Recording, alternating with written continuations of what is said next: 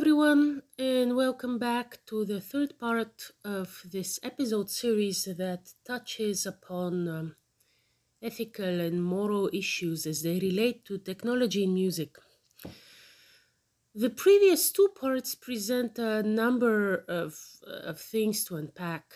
In short, an ensemble may want to hold a composition competition with an entry fee in order to financially realize an otherwise impossible concert and give jobs to performers, which in itself is an ethical positive.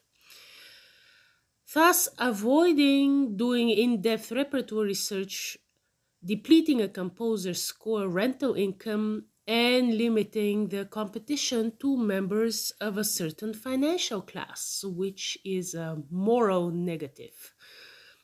So the same event can be an ethical positive and a moral negative.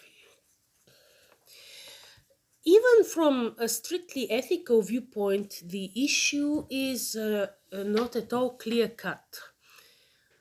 So, an ethicist with a mostly egocentric teleological perspective may applaud the event, whereas someone with a utilitarian teleological view would mostly rate it negatively due to the deleterious impact on the majority of potential participants. A deontological ethicist would squarely abhor the pay us for a chance to program your music lottery model, the duty taking precedence over the potentially dubious greater benefit for a majority of people. Living as a professional obliges a musician or an ensemble to face the reality of the cost of doing business, which, in the best of cases, would not compel them to compromise their personal moral compass. Sadly, the opposite scenario frequently proves true. The cost of doing business shifts to the shoulders of upper middle class composers who can afford to attend workshops, seminars, summer programs, and even mentoring opportunities. Events that are all set up to offset the costs of concert production and new music promotion and new musicians promotion.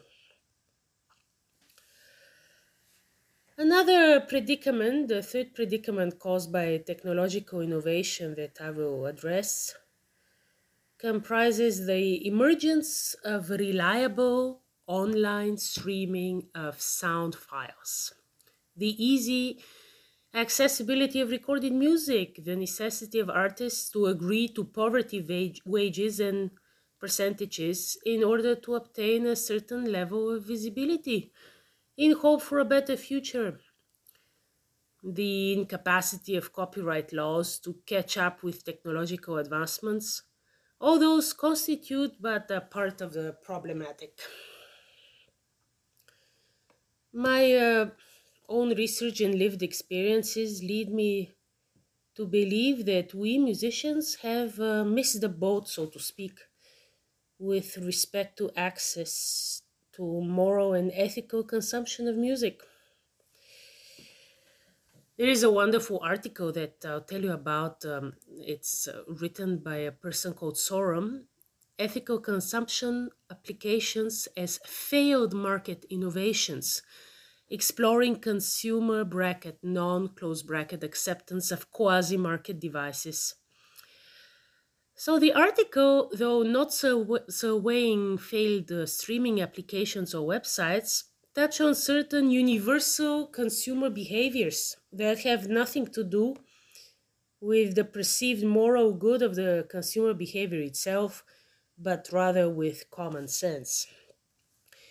Ethical consumption has to be adopted early by a large number of consumers. The technology should be as easily usable and applicable as possible. Sorum, the author, mentions Fairtrade Sweden, one of the almost successful mobile applications that they surveyed. Here's a short quote. The informants appreciated how the app enabled them to sidestep efforts, to decouple choice from the transaction and instead combine them effortlessly through the device while in store. Trust and choice were partly delegated to the device. The digitalized choice device combined the energy and time saving value they looked for in such technologies and mediated sustainable purchase without interference from human intervention, less than actually pulling out one's phone in the store. Sorum's article indicates why ethical ways of streaming music, a process which depends heavily on sharing, active promotion, visibility, tailored education, may not catch up among the general population.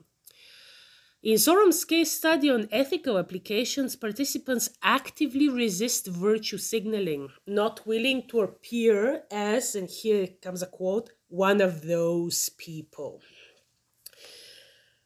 The interviewer tries to make the participant share the app or the action.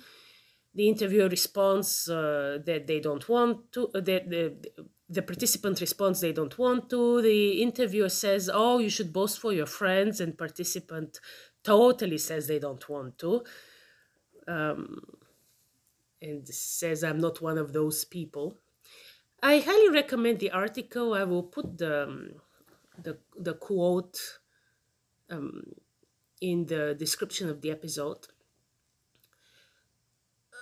And I will continue next time with another study that actually does not focus actively on conscientious, ethical consumers, but a more general study.